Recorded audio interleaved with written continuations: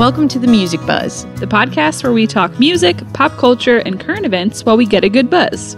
We're your hosts, Justine Avila and Lauren Brumley. Hey guys, today we're drinking mimosas and talking about music and movies and TV. We're in the midst of awards season, and we thought it would be a good idea to talk about the importance of music and film and some essential soundtracks that we love and grew up on. But first, we're going to go through some of the current events. Starting with the Bonnaroo lineup. Can you even deal with this lineup? Do you think it's good? I think it's the best. Honestly, I'm going to go out on a limb and say it's the best festival lineup this year. Wow. And I'm mainly going... Well, but like how many? Yeah, I know. Not a lot have been released, but I will say that when Coachella's lineup, no shade Coachella, and Bonnaroo's lineup got released, I got like 20 texts about the Bonnaroo lineup.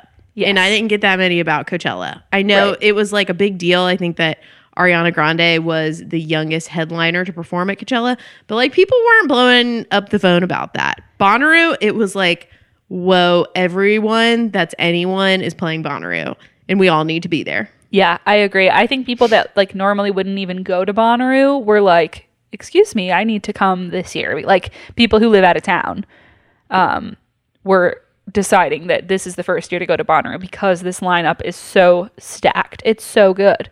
Yeah. And so I guess that brings me to a question. Why do you think it's so good this year? Is there anything that like sticks out to you? I just feel like it's very diverse. Yeah. I think they did such a good job doing like the jam band crowd, which was kind of their original inception, right? Like back in 2002 when Bonnaroo started, it was like kind of a hippie fest where you go out in the middle of this field in Manchester, Tennessee and jam.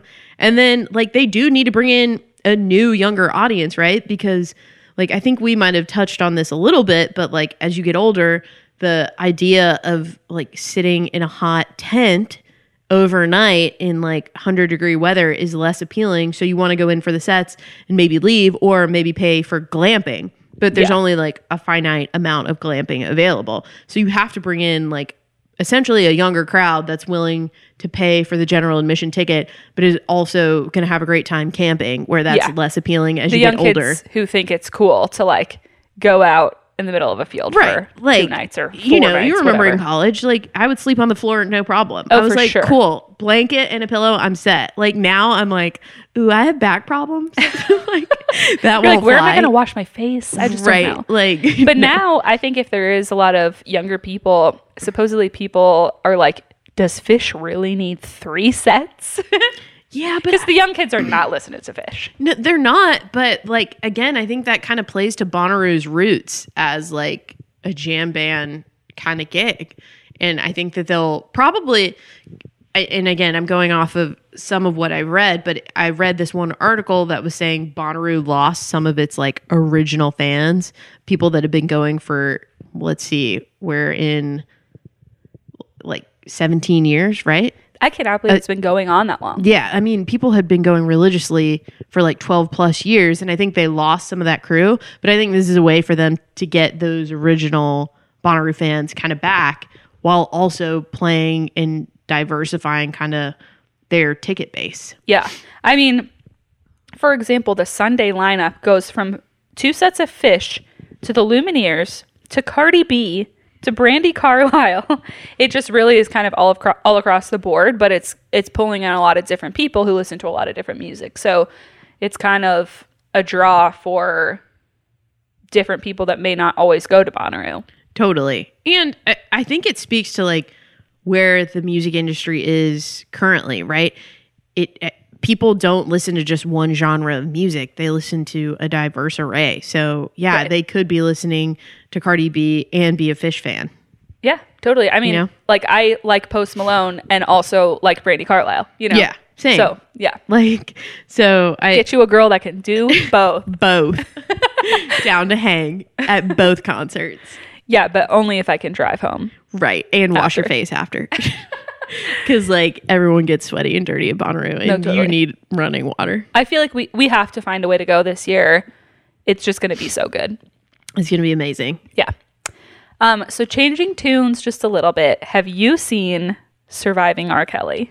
I have not seen it. However, I've seen all of the media surrounding that documentary. Yeah. Have you watched it? Same. I have not watched it yet. It's on my list of things to watch, but everyone has just said it's so disturbing that like you really need to be in the right mindset before you turn it on. This is maybe a dumb question.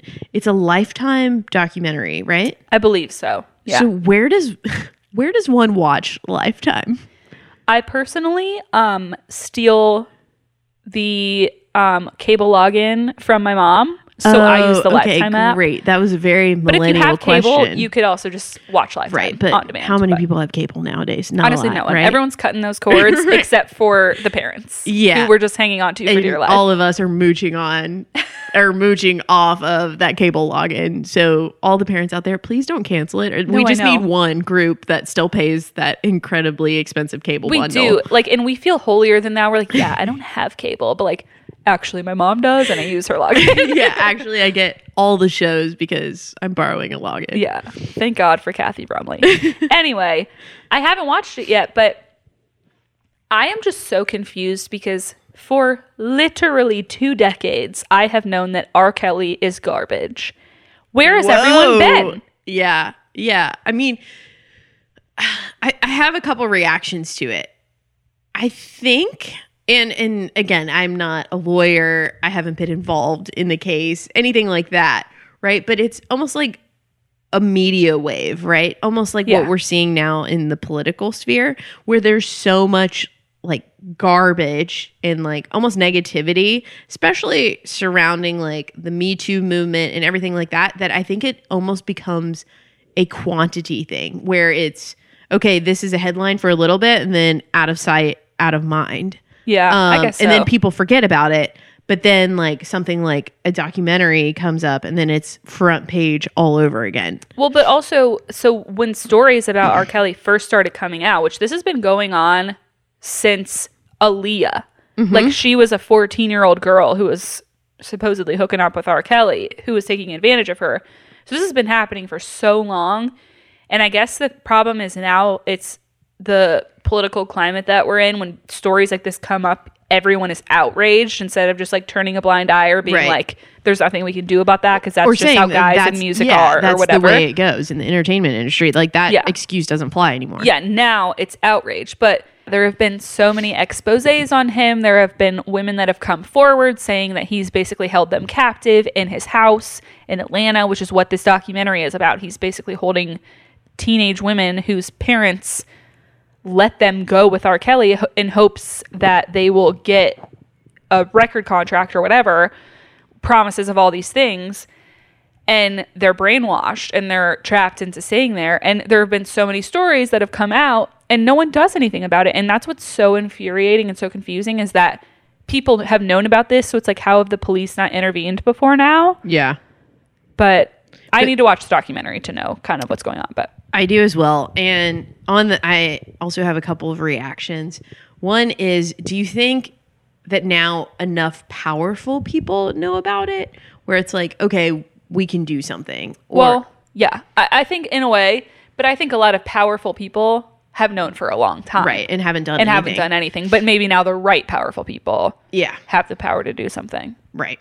That's true. And then this is kind of like a very sad point, but I don't know if you saw his streaming numbers or that Billboard heard about it. article, but his streaming numbers are like through the roof because of all of the like media, but it's really negative. You would think, oh, okay, that should like the streaming number should be down. Like this is a really bad thing.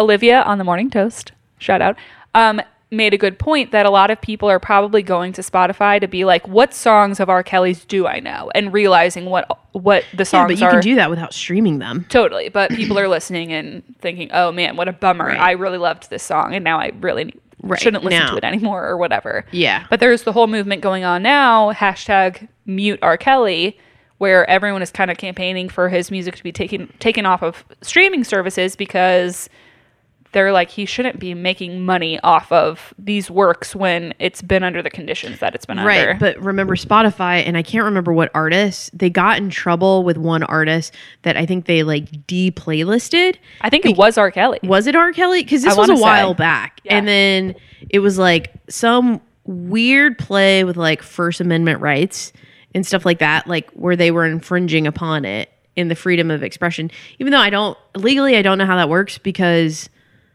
Spotify, I mean, they have the right to curate the playlist the way they want exactly. to. I mean, well, and I think that's why they ended up making the play of taking him off a playlist, because at first I think they were trying to take him off the platform altogether. Got it. Which I would understand the First Amendment deal there. But so their play was like, we're taking him off of all of these curated playlists, which is where a lot of people are finding their music is through these. Yeah. And then, which is at least that's something they can do. And then I don't know if you saw Lady Gaga removed her collab with R. Kelly from which like if you think about that song, it's called Do What You Want With My Body. Yeah, and her statement was like, I made this song in protest at a time when I was like trying to make sense of something that had happened to me, and she was like, I was young and dumb. And I'm glad that she spoke out now, but she had to have known. Right, exactly. About the stories that were out about him too. So it's confusing how someone continues to work with someone like that. I don't really get it. I don't know if everyone knew, because I think, and again, it's not an apples to apples comparison, but I was reading a lot on the Harvey Weinstein case, and what I gathered from reading was he acted a certain way around certain people. Of course, and like some people he knew he like couldn't get away with certain behavior, so he would act very well and be on his best behavior and be a gentleman. I don't know if that was the case with R. Kelly and Gaga, even though the title may suggest otherwise. You know what I mean? Yeah, but I think there is some validity to like the way people behave around certain people where they know. But also like when there's a story out that someone's keeping teenagers locked in their house, that's a different thing than assuming someone's a skis ball. You know what I mean? Right. Yeah. So speaking of men who owe the general public apologies, Kevin Hart is not hosting the Oscars, obviously, as we know by now. But he also is kind of irritated by the whole situation. I think he is. And like, it's a lot to digest, right? Because and I don't know the facts. I'm just a lay person reading the media. But I think he had originally apologized for his comments. And which were made years and years ago. Right. And that was kind of his point. Like, I've done some dumb things before, like everyone has in their youth, and I hope to move on from it, apologize, and let's move forth. Right. But I think it turned into this longer, like belabored apology that the public wanted, maybe that the Recording Academy wanted, and he didn't want to go along with that. He was like, he came out recently on one of the late night shows and he was like, I'm done apologizing. Like, well, I've had enough. Like, you know what I've said. And again, it was way back when I was young, I was dumb. That's it. And my views have changed. Yeah. And I've heard good points made on both sides. Like on Kevin Hart's side, it's like we are in a world that is so focused on cancel culture, which is every time someone does something wrong, it's like, oh, Kevin Hart's canceled because he tweeted something bad about gay people however many years ago. And that can be frustrating. It's like, how many times do you have to apologize before it's taken? You know, you just would hope that like someone would move forward and better themselves and not make that mistake again. But on the other side, I've seen people like in the gay community saying, if I made a mistake and I said something bad about gay people and they wanted an apology from me, I would give them an apology every time they wanted one. Because I would be like, I'm sorry that I've done this. Do you know what I mean? Yeah. And so I think people are just annoyed because they're like, if you really are sorry, then why is it hurting you to continue to apologize? Yeah. I mean, I think there's points from both sides on it, which I see. But Ellen even came out in defense of Kevin and, said, look, like, and she's kind of the forefront on the LGBTQ community Right. and said, we should move on. He said his apologies, and she said, I support him. Right. Which is huge. Yeah, that's really big. Because she's a big voice for that community, Totally. obviously. So I thought that was big, but I get how there are differing views. I think, to your point, there's a larger discussion, right, where I know if I do something wrong, like, not that many people are going to hear about it. Maybe my friends and family, and hopefully not work or anything like that. But if I'm a major celebrity and I do something wrong, like in my youth, remember when I mean, again, this is not apples to apples, but like, remember when Bieber went through his phase? Yeah. Like, it was just like one mess up after the other. Totally. And because he was a young kid, that was a celebrity, we saw it all happen in front of our eyes on social media. Yeah. But otherwise, like, you don't hear about that. Right. And it's also complicated because let's say you said something dumb on Twitter several years ago and you weren't a public figure then and you didn't get in trouble for it, and you become a public figure later and someone's digging back through your Twitter and finds that, which is something that happened to Girl with No Job, like a big Instagram personality. She, as a young teenager who was a nobody on the internet, made stupid comments that came back to bite her and made her lose her job. And it's just, you just don't think about that stuff. And also, I think our world is changing, and jokes that maybe you could get away with saying 10 years ago or what, even 5 years ago, you can't now. And so it's tough to like be able to move forward when you have this whole catalog of things that you've said and jokes that you've made on permanently. Yeah, I was going to say, and it's also permanent because it's on the internet. So yeah, and on like the Library of Congress. Right. So kids, this is your warning. Don't put anything on the internet. Just don't. Just don't. Yeah. Like, just write it down in a notebook. Yeah. A burn book. Okay, don't make a burn book. don't make to Justine. Mean Girls. No one even knows what that is Just anymore. put it in your own composition book, and then you burn it. Right. You set it on fire. There you go. So, but that being said, back to Kevin. So who's hosting? The Oscars have now decided to move forward without a host, which is they've only done this once before. And the last time was, I believe, in the 70s or something like that. How does that even work without a host? Well, if you think about it, the host is really just to fill in small time windows in between segments or to announce the announcers, which is just kind of extraneous. Yeah, but they tell like really funny jokes. I don't know about really funny. I guess it depends who's hosting. Yeah, I guess so. Yeah, there have been some sketchy hosts that have not been very funny, but this year they've said that they are going to be focusing more on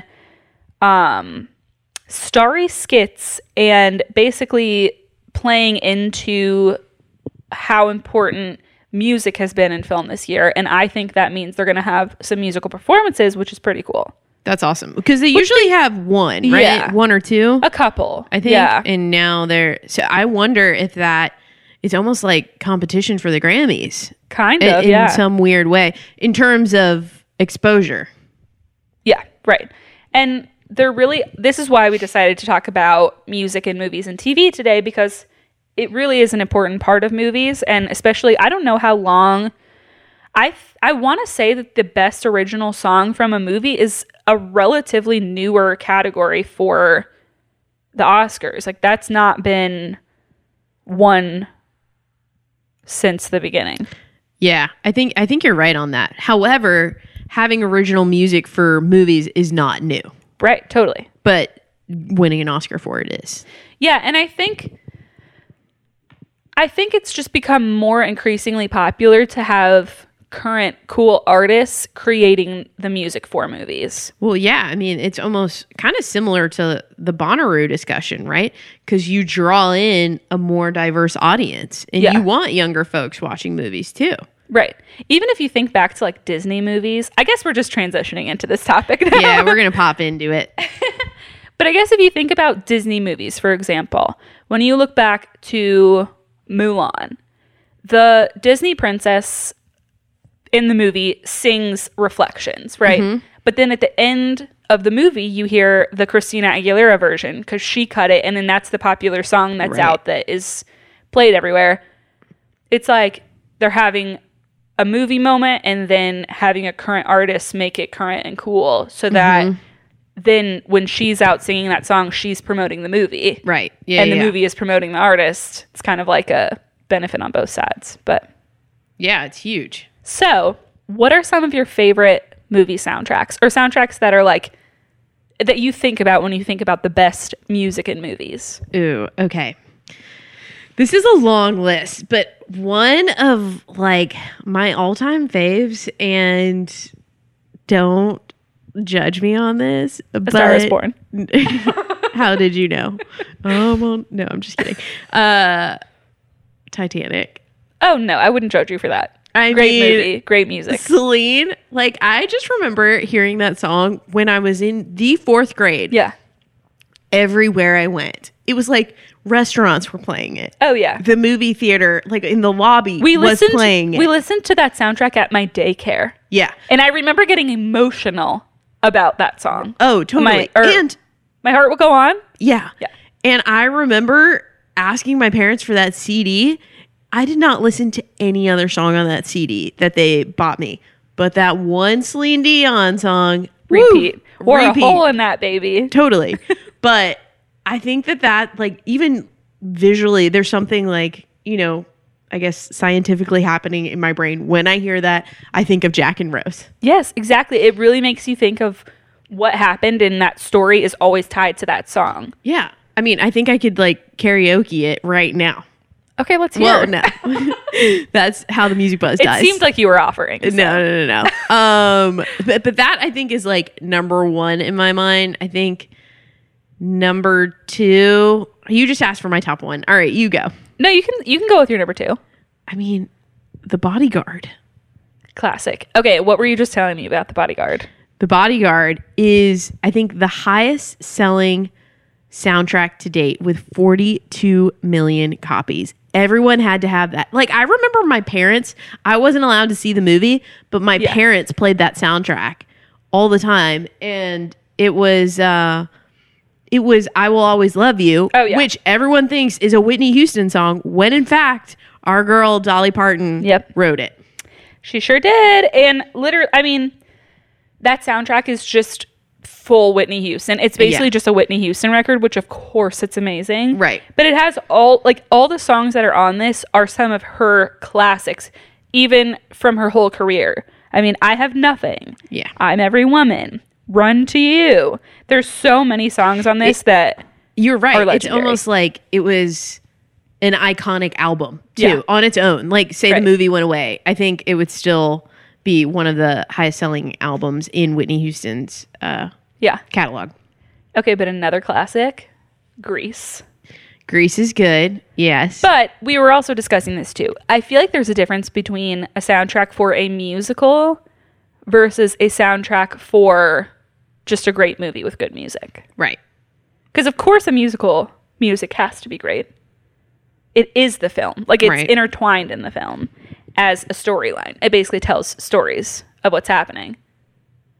Whereas The Bodyguard, the music is prominent in the film and it's important in the film, but it's not a musical. It's not a musical. Yeah, it's the same with A Star is Born. Right. Like it's the story about Allie and Jack, right? His name was Jack in the movie. Yes.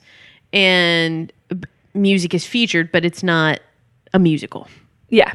And there is a difference. Another great movie with a great soundtrack, Oh Brother, Where Art Thou? Ooh, filmed in Tennessee. Oh, was it? I don't think I knew that. Yeah. Amazing movie, too. But the music makes that movie. Mm-hmm. Like, without the music, it would not be the same movie that it is. Yeah.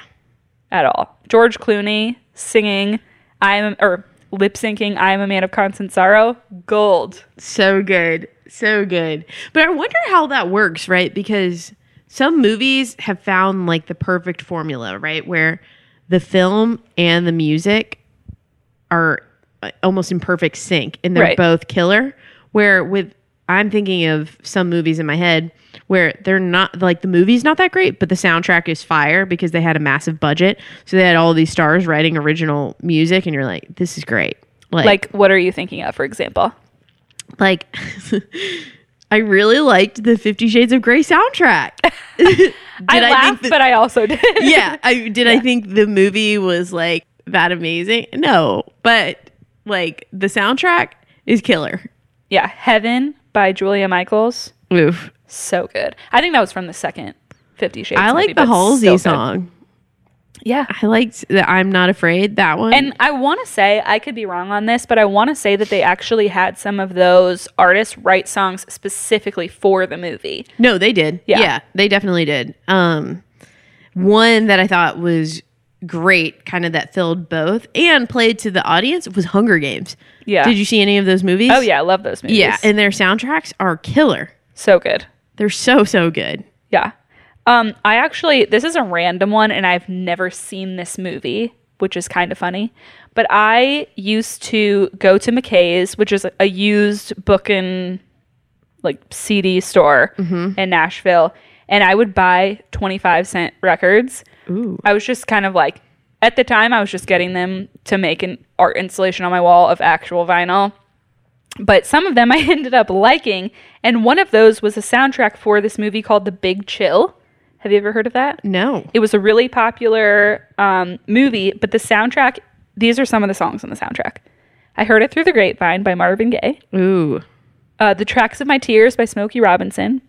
Joy to the World, Three Dog Night, Ain't Too Proud to Beg, The Temptations, My Girl, The Temptations. Wow. All these like classic Motown songs. And it was just the best collection of them I can truly put on the soundtrack and just listen to it. That's like why it's so great to have on vinyl. I just will listen to it. Are you going to watch the movie? I probably feel like I should. Yeah. Like just to know. Exactly. Now but that you're invested in the music. I don't even know where to find it because it's so old. Right. Not on cable. Yeah, definitely. Because I don't have that.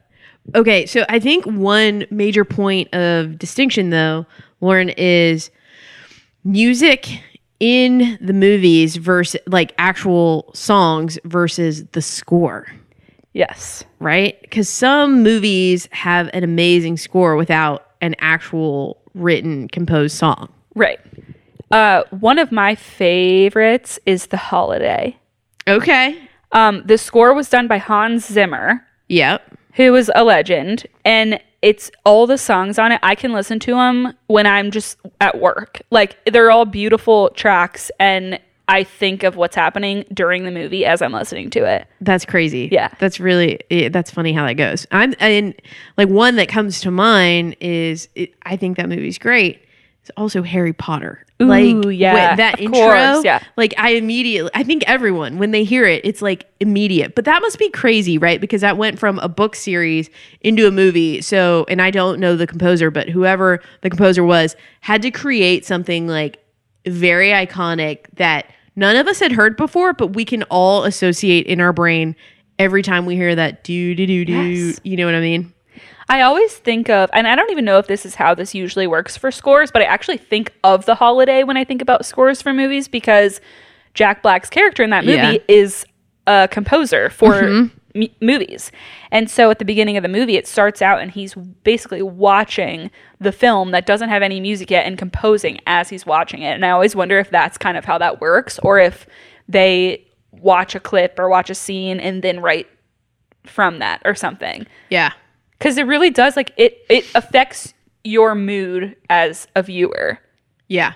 Well, and I think, too, it's interesting to see how sometimes it's almost not about the money, but the creativity behind it. Because there was this huge, like, I think it was NPR that did an article when the second Halloween was coming out. Oh, yeah. About the original Halloween. And they were, like, super low budget. So they just, like, paid whoever, and I'm forgetting his name, a composer that was like a movie composer, to just like go in, write something really quick, and it became this super iconic sound to the movie that everyone associates with Halloween. Right. Yeah. And it wasn't like this huge expensive thing where they had the biggest artists of the time being like, okay, write the song or whatever. And that's such a recognizable score now. I remember one of my film classes in college, we had one of the days our professor just played 5-second clips of iconic music from movies, like the Jaws, doo doo doo doo. Yeah. And then like the Halloween and the all that stuff,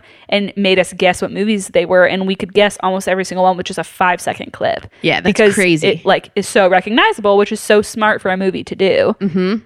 It's kind of genius. It's super genius. Yeah. I wish I were that smart to do that. But also moving into music and TV, which I feel like has become such an important thing, especially over the past like 10 years or so. Music has become such, for example, one of the first shows that I feel like really put a lot of weight on what music it was playing in the show was One Tree Hill. Actually, One Tree Hill and the OC. I was going to say. At the same time. For me, one of the big ones was the OC. And I can tell you what band it was. Rooney. Oh, I love because, and I had never heard of Rooney, but I can tell you everyone at my high school was like, oh my gosh, love Rooney. And like after the OC. Right. Well, and so at the time, I was a big One Tree Hill girl, not so much an OC girl. But One Tree Hill, the creator of the show, Mark Schwann, who unfortunately has had some like Me Too stuff going on. So like that's unfortunate.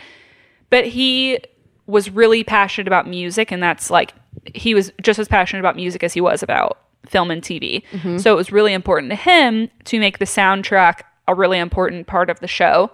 And so one of the main characters of the show, Peyton, has this record collection that's out of this world. It's what my dreams are made of. It's literally just a huge wall of like shelves and shelves of vinyl. And she would always be playing vinyl, and it would be what the episode would play in the background. And it was just a lot of cool indie music that wasn't popular yet, but became popular because of the show. And I feel like that happened with the OC too. Yeah. I mean, it was like, and because I'm trying to think as of like recent shows that I've seen, I don't think I've discovered new music via those shows, if that makes sense. Yeah. But in high school, all of the shows, it was like those bands then became like really big. Right. And I'm honestly, did you ever see the movie Garden State? Yes. Oh, that's another one I meant to bring up. Yeah. So Garden State amazing soundtrack. Yeah, an amazing soundtrack. And I remember no one knew who the Shins were. But then after that movie, the Shins came to town and tickets sold out in like 2 seconds because everyone was like, oh, it's my new favorite band, the Shins. And it's like, you know, like 2 songs because you saw the movie. And you're like, same, but I'm judging you for it. Yeah, totally. And I'm going to the show. No, it's totally. fine. But that brings me to MTV, who... I say who as though it's like a person. Yeah, it is. MTV has, I think they're still doing this, but basically whenever they have a song playing on one of their shows, they have a bar at the bottom of the screen that shows the artist and the song title and the album, which is really cool because they're trying to hang on to that music part of music television. Right. And they know that people are going to look up whatever good song they hear from a show. So they're like, we're just going to give you that information now, which is pretty cool because sometimes I am watching a show, shamelessly watching Teen Mom 2. There you go. And I'm like, oh, this song is super good. And they just give me the information I need, which is cool. Yeah. I remember too, like it was that, and then Gossip Girl was another big one where we got a ton of bands. But what I was going to say to that was, I think Amazon now, if you watch on Amazon Prime, you can like click and then it shows you the actors and actresses. Yeah, on the X-ray. Yep. And then I think you can see all the music too. Yeah, which is super cool. It's really, really awesome. It just makes everything more convenient because... Which is Amazon's goal. Because I'll be watching a show or a movie or whatever, and I'll hear a song I like, and I'm gonna try to remember whatever lyrics I can and Google it to look it up later. Yeah. I'm that person. I have like 400 tabs open on my browser on my phone because I'm like, I need to find this song later, and then I'll eventually get to it. Yeah, Shazam is my most important app. Totally. But sometimes like in movies and TV, Shazam is hard because it won't necessarily pick up the song. It'll be like, I can tell you're watching episode 4 of whatever this show is. Right. And sometimes it'll tell you what music is in that episode, which is cool.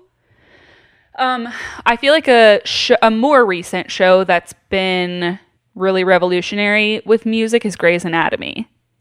Yeah, I would buy that. I mean, I guess I haven't watched Grey's in a little while. But you watched the beginning, right? Yeah, I did. Yeah. It was, again, like a big high school thing where everyone was like, oh, Thursday night, gotta watch Grey's. Yeah. Well, and so the show has been on now for 10 years or something, more than that, I think. And they've progressed and done a lot of interesting things with the music in the show. But even from the beginning, they used songs so well in certain scenes that, for example, Run by Snow Patrol, I can't hear that song without crying, thinking about Derek and Meredith. You know what I mean? Yeah. Like something that happened, or someone dies and the song is playing. Right. And every time I hear it, I think about that and I'm sad. It's crazy because they just use it so well. For example, one season, the opening song for an entire season. Oh my gosh, wait, I'm actually thinking of One Tree Hill that did this. One Tree Hill's opening song, which was Gavin DeGraw, I Don't Want to Be. Oh, yeah. Yeah. Okay. For one of the seasons of that show, for every episode, they had a different artist cover that song. And that was the cool. title song, which was super cool. And they used a lot of artists that were actually like featured in the show, because the show also featured a lot of artists in it. So there's this big club that everyone goes to in the show, and they would always have live music nights, and they would play bands that like weren't cool at the time. For example, The Fray was on there before anyone knew who they were. Right. And everyone was like, oh, this is so cool. But anyways, back to Grey's Anatomy, what they started doing, I got mixed up. What they started doing is they started playing covers. So they would have only covers in all of their episodes, like really cool, unique ones. And so I would start to notice for several episodes in a row when they first started doing it, I was like, wait, this is a cover of a song I know. This sounds familiar, but it's not the person I know singing it. And so then it just became a thing that they were doing on purpose. And the Shonda Rhimes, who created Grey's Anatomy and created a lot of the shows on ABC, really liked Sleeping at Last. Yeah. Do you know Sleeping at Last? I think I know them because you recommended it. Yeah. So it's this guy, Ryan, and his voice is just so soothing and beautiful. Is He does the Enneagram series. That. Yeah. So they started using a lot of his music, and Shonda Rhimes really, really loved him. And so she started getting him to do covers for the show. Oh, that's cool. Yeah. So now he has all these records that he's released just of covers that I'm pretty sure he just started doing because of Grey's Anatomy. That's awesome. Yeah. Which that's is really, super cool. really cool. And Shonda Rhimes is like, I really like your music, and I can tell you what's going on in this episode and what kind of mood we need and all this stuff. And they just worked really well together. So she's used a lot of his music, which is cool. That's awesome. Yeah. That's really cool. Have you seen any shows lately where you're picking up music? Because I kind of alluded to that fact where I feel like I've watched a lot of shows, especially over the holiday, but none where it's been like this huge music discovery thing. And it might have been because a lot of this happened when I was in high school. So it was like, you know, one person catches on and then it's like, oh, this is so cool. And we had less access to music then. So I think you were more hungry to like discover new things. And Right. that was one of the ways you could do it probably. Yeah. I mean, I can't really think of any shows particularly that I've been blown away by the music on, except for Grey's Anatomy. But I mean, for example, Stranger Things, I feel like that's more of a score. Watched it. But you've heard the music to it. Yeah. No, I have. It's become iconic already, and it's a fairly-ish new show. Well, actually, I'll tell you one, but it's a big artist, and she produced a show, but 13 Reasons Why. Oh, yeah. Selena Gomez So true. did a song for it. And, yeah, I guess. Because of that show, I became obsessed with The Night We Met by Lord Huron. Which that song had been released for a while before that. I just wasn't that familiar until it was on the show. That show did have good music. Yeah. So I guess it does happen depending on the show, right? Yeah. Yeah. Well, I guess that kind of like brings us to another topic we were kind of chatting about and alluding to, but like when you hear a song, you hear of a visual. You alluded to like Grey's Anatomy or certain parts in movies. What do you think about it from an advertising perspective, specifically in commercials? Yeah, I think music is super important in commercials. Yeah. And I think music and commercials, a commercial can make a song go viral so fast. Yeah, but it's really, really interesting, right? Because I think I was reading that our like commercial attention span now is something like 8 seconds. So you have, if that, probably, right, yeah. you have 8 seconds, especially if you're streaming. That's why you see like the repeat commercials, and it's like a 4-second commercial, but you see it like 5 times. Oh, that's the worst. I know. And it's usually doesn't have music because it's so short that you're just like, what is happening? It's like someone yelling on the screen. Yeah. But it doesn't seem to happen as much. But I'm thinking like, I remember, I guess a few years ago when Justin Timberlake did the McDonald's commercial. Yeah. Like I can still visualize it in my head. What song was on that? Do you remember? It's I'm Loving It. Oh, I think. He like, okay. And he did the butt up, up, up, up. You're right. Yeah. And it was like, I can just visually remember and like see that commercial in my head. Right. Even though I don't think that like him recording it was anything new. They already had kind of like the earworm kind of like jig to it. Right. Yeah. But he did it and then everyone was like, oh, And it's then you just recognize his voice. Yeah, exactly. Right. But I think because our attention spans are so short, if there is a good song, that's what's going to make you pay attention. Even if you don't pay attention, you at least remember it. Mm-hmm. Like I remember Thunderclouds, which is a newer song that Sia put out. Mm-hmm. It's on some car commercial, I'm pretty sure. One of the ones that I heard 5 times in between every commercial break on something I was streaming. Yeah. And I was never paying attention. I never pay attention to commercials. I'm always on my phone 24/7. Right. And I had only heard this song on this commercial and I started to like remember the words and I found myself singing it later on. And then when I would hear that song on the radio, or when I heard that song on the radio for the first time, I was like, oh, I know this. Yeah. I didn't realize this was a popular song on the radio. Right. So like, I think even though I can't tell you what the car company was. Sad for them. Yeah, that's a bummer for them. But if I paid attention whatsoever, I could probably tell you all the details of that commercial because I've seen it so many times. Right. Yeah, it's just interesting. Like that's the association. I mean, I guess there's a ton of research and I haven't delved into it, but like if you were picking a car like in a lot and you could pick whatever, I wonder if you would gravitate towards the cars that you've seen in the commercial. Yeah, probably. Visual and I guess audio recognition where you're like, okay. Totally. That's a real thing. Totally. There was this one commercial, it was a car commercial for some truck, and there was this song on the commercial that was just instrumental, and I could not find it anywhere, but I was obsessed with it. Like, obsessed. I couldn't find it everywhere. I tried to Shazam it. I tried everything. Couldn't find it. Like 2 years later, I found out, or the song, I guess, came out or became popular, and it was I Want to Know by, I think it was Alesso, I Want to Know. And I finally was gratified, but it took me so long. I tried so hard to find this song, but it was instrumental. Yeah. There was, I think Billboard did a recent article on like the guy that at Chrysler that does all of the like commercials for them.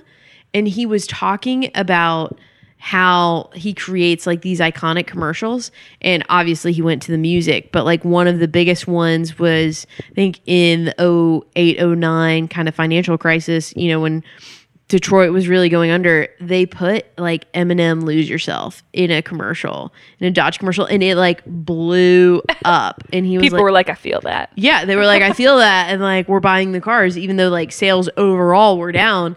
But he was just speaking to the power of music and getting like an Eminem song in that like almost like created a sense, like a patriotic sense in people, right? And like a sense of pride for their city, even though they were going through a hard time, which is like really powerful if you think about it. It is. I mean, we let commercials tell us what to think. Right. Honestly, we do. 100%. But also, I mean, we're coming up on the Super Bowl, and I feel like Super Bowl commercials especially focus a lot on music. A lot of times they'll have popular artists in the commercial just to get attention. So this is an interesting point because we're talking about kind of streaming a lot. Do you want 2 questions, I guess. Do you watch the Super Bowl from start to finish? And second is, do you keep track of the commercials if you do? Yes and yes. Granted, I will watch it start to finish, but will I pay attention start to finish? Nah. No. Okay. Unless I just am at a party where everyone's really invested in it, then I will get invested in it. But if I'm like home alone, which that's kind of sad, but like if I was home alone, right. Or like one year I was nannying. I was a nanny and I had to watch it. With the kids? With the kids. It was terrible.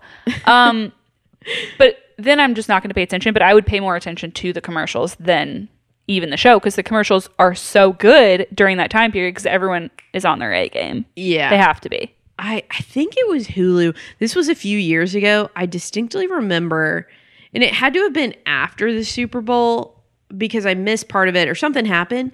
But I think Hulu uploaded all the Super Bowl I think commercials. They did. Yeah. And so I just sat there and watched all of them, which really took the time commitment out of watching a football game just for the commercials. Yeah. And honestly, some people only watch the Super Bowl for the that. commercials. So. Yeah. I mean, I think the Super Bowl is still the second most watched sporting event in the world. After what? After the World Cup. Oh, wow. Yeah. That's crazy. Yeah. I mean, and I think we might have touched on it a little bit, but that's why they feature such a huge kind of halftime show. Yeah. Because that's huge marketing dollars for a band, even though they don't pay the band. Yeah. Right. It's a lot of eyeballs. Oh, yeah. One of my favorite Super Bowl commercials, circling back to Sleeping at Last, was 2015, Sleeping at Last, his cover of 500 Miles. The song that's like, and I would walk 500, was on a Budweiser commercial where this puppy is like trying to find his home. I sobbed, but the music made the whole thing.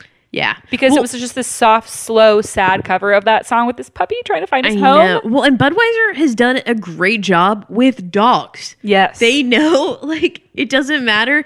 Like, when you're out at a bar, you may think, oh, puppy Budweiser. Yep. Got it. Because you know what people like? Beer and dogs. Beer and dogs and good music. Yep. That's all we need. Down. That is all we need. That's funny. I'm like, I don't know that I could name a Super Bowl commercial right now. Yeah, it's hard. Some of the ones even that are memorable by the next year, you just forget. Yeah. You forget. I mean, I remember there was an NSYNC reunion on one of the commercials in the past couple of years, but I couldn't tell you what it was for, which I feel like is kind of a failure on the brand's side. The brand definitely wants you to know who they are or who's associated with that act, which is funny. Yeah. One more thought I had about TV, music and TV, is shows like The Bachelor or reality shows where it's just brief musical moments that kind of tell you how you should be feeling. Like on The Bachelor. Like the editing? Yeah. Yeah. Like on The Bachelor, for example, when there's rosy romantic music, you know it's somebody that's going to go far in the show. But when there's like clown bozo music, you know that girl's going to get too drunk and be sent home the first night. That's really funny. Actually, you say that. I was in this like workshop, and I know this is super random, but they took a clip, and it might have been from a movie. I can't really remember. But they changed out the music. So they were like, cool. oh, okay, we want this scene to be happy. So then they put something really happy in there and you're like, I feel pretty good about this. Yeah. And then they put like scary music and you're like, oh, someone's going to die, whatever. Yeah. But speaking to that point, it was all about the editing. Yes. And like kind of what music they threw in there. And it's the same with like almost editing in the reality TV shows where they like, you know, they cut a clip, but then they immediately go to another clip that has nothing to do with the clip you just saw, just for like the fight or the editing purpose of it. And you're like, what's going on? Yeah, you're like, this probably happened on 2 different days. 2 different months. Right.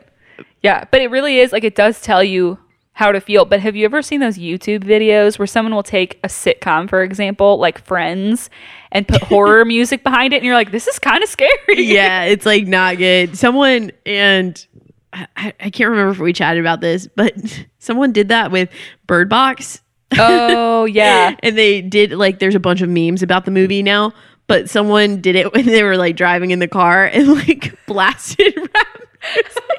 It's like a really scary scene, but because you're listening to rap, you're like, this is hilarious. Yes. Like, it's so weird how it does affect what you're seeing. Yeah. So much. Yeah, 100%. Like, I wish someone would come out with like almost like a blooper movie just to like do the music backwards and stuff. Yes. And see how people feel.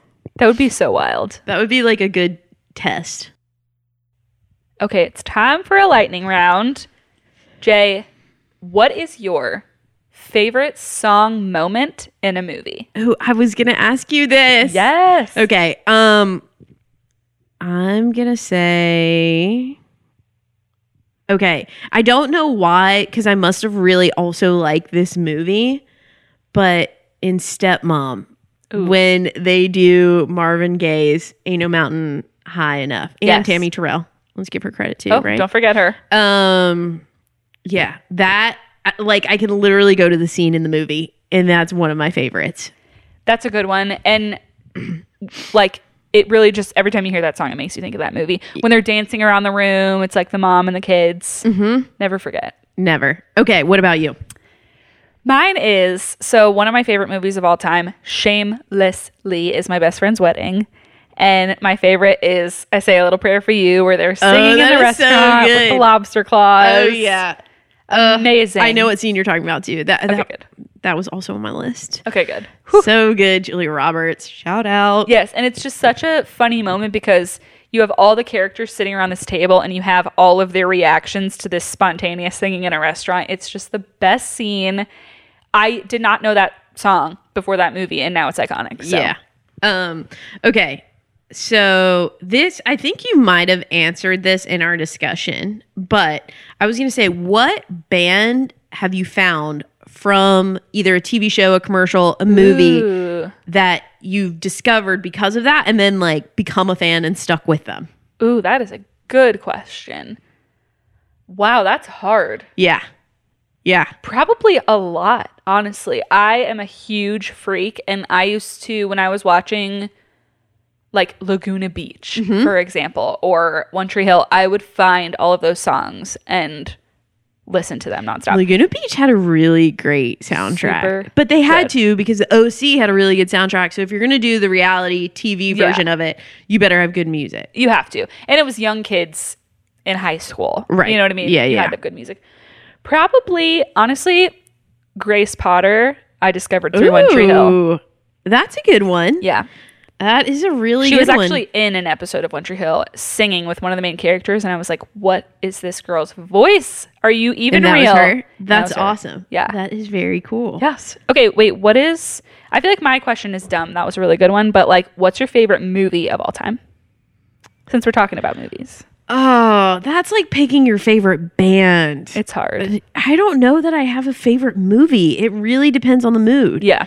It really, really depends on the mood. Honestly, like I love some older movies, like My Best Friend's Wedding. Classic. Love Good Will Hunting. Okay. Love it. That's a good one. I don't know, Dead Poets Society. Oh, so like good. I like the movie Closer, even though it's a really messed up movie. But I thought, I've seen that. Like, it's like a disaster. It will never make you want to have a relationship ever again because you're like everyone's cheating and lying, and it's horrible. Well, they are.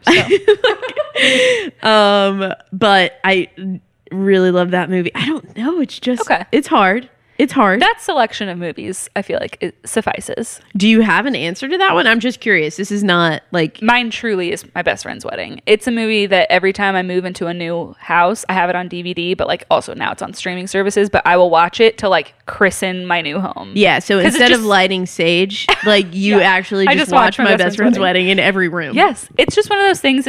It's so comforting to me that it feels like home. So when I watch it, I'm... Yeah. reminded of home, so it makes somewhere feel homey. And now I've done it for so many places that it's just my tradition. But okay, and my last one is, if we were discussing it earlier, but the James Bond soundtracks seem to always win at the Oscars because like Adele's performed and won. I think Sam Smith won. I think he did. Yeah, I'm pretty sure. What is your favorite? And I don't know if you're a big James Bond fan, but like, what's your favorite song or like performer that has done the soundtrack for them? That is a great question. Mine would be Die Another Day, which was sung by Madonna. And I'm not even the biggest Madonna stan, but that's just the movie I remember watching. Stan? Is that what you do? What is a stan? Do you know what a stan is? No. I forget what it stands for. It's like a something fan, but you just... really support somebody. Yeah. Oh, like Eminem Stan? Like, you remember the fan Stan that wrote him and told him he was being kind of an asshole? Yeah. And then he like wrote a song about him? Yeah, I don't know if there's any, I don't think there's any correlation, but it's what the kids say. You know, Oh. we'd have to consult the youth Oh for my God. for an accurate definition. I'm so old. I just aged myself. So that's your favorite But yeah, one. I would probably say that one just because I remember it. I remember listening to the song. I had it on my MP3 player that I got before I even had an iPod. It was so janky. But isn't it? It's also like seeing those voices in that way blows my mind every single time because it's so anthemic that I just feel like the music like shakes my soul. yeah. Because it doesn't really matter like vocally who's there, but just because it's like that big, like all of the strings and like Yeah, it's just so the epic. yeah, totally. It's epic, and then you're like, huh. Wait, what was your favorite? I loved Adele's version. I really What did. was her song? Do you remember? I don't remember. trying to think of it. It was a few years ago, but I just remember like actually loving it and listening to it on my own. And I was like, Yeah. I and it might have been because it was like, again, part of the movie and it was like a soundtrack song, right? Oh, it was Skyfall. Yeah. I thought that was Sam Smith's. What was Sam Smith's? I don't know. I'm not sure. Sam Smith played whatever his song was at his show that we went to last year. But like, and that was a crazy one. Oh, because- his was Writing on the Wall. But everyone knew it. Like you knew Yeah. when he was performing that one, that was the James Bond one. Yeah. And like, again, I couldn't tell you the title until you just said it Right. now. But like the lights went down and it was this huge sound in the arena. And then you're like, oh, this is James Bond, Yeah, and everyone was singing it as loud as his hit singles, which is Yeah. kind of crazy. which is awesome. Yeah. Okay, my last question is also movie related. If you had to choose someone to play you in a movie about your life, who would it be?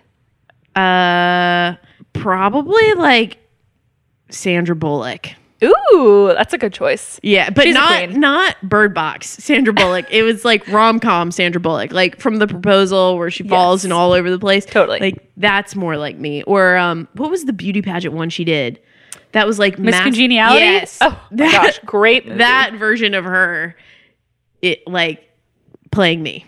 Okay, I like that. That's a great question. What about you? You have to tell me yours on that. I feel like mine would be Drew Barrymore. Oh, that's a good one. She just has my kind of goofy Which vibe. Drew Barrymore? Like from Never Been Kissed or like more- 50 First Dates. Okay. Drew Barrymore. Yeah. Yeah.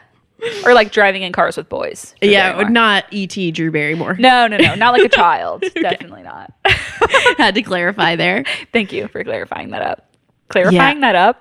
Clearing that up. Clearing that. Clarify. We got it. We got the gist of it. I don't know That words. was a great question. Yeah. Okay, thank you. Your questions were definitely better than mine. I was No. impressed by yours. Thank you. Wow. Put on the So glad spot. we're friends. So that's all we got. That's all she wrote, folks. Thank you again for tuning in to another episode of The Music Buzz. We will be back next month. And drop us a comment and let us know kind of what your favorite soundtracks are, Yeah. what your favorite songs in film are. We'd love to know. Yeah, we need some feedback. Also, go follow us on Instagram at MusicBuzzPod. We need some friends over there, okay? Just Send love. okay. Send my love to your new lover. Ooh, Stay I buzzed. see what you did there. Stay buzzed. Out. Ooh.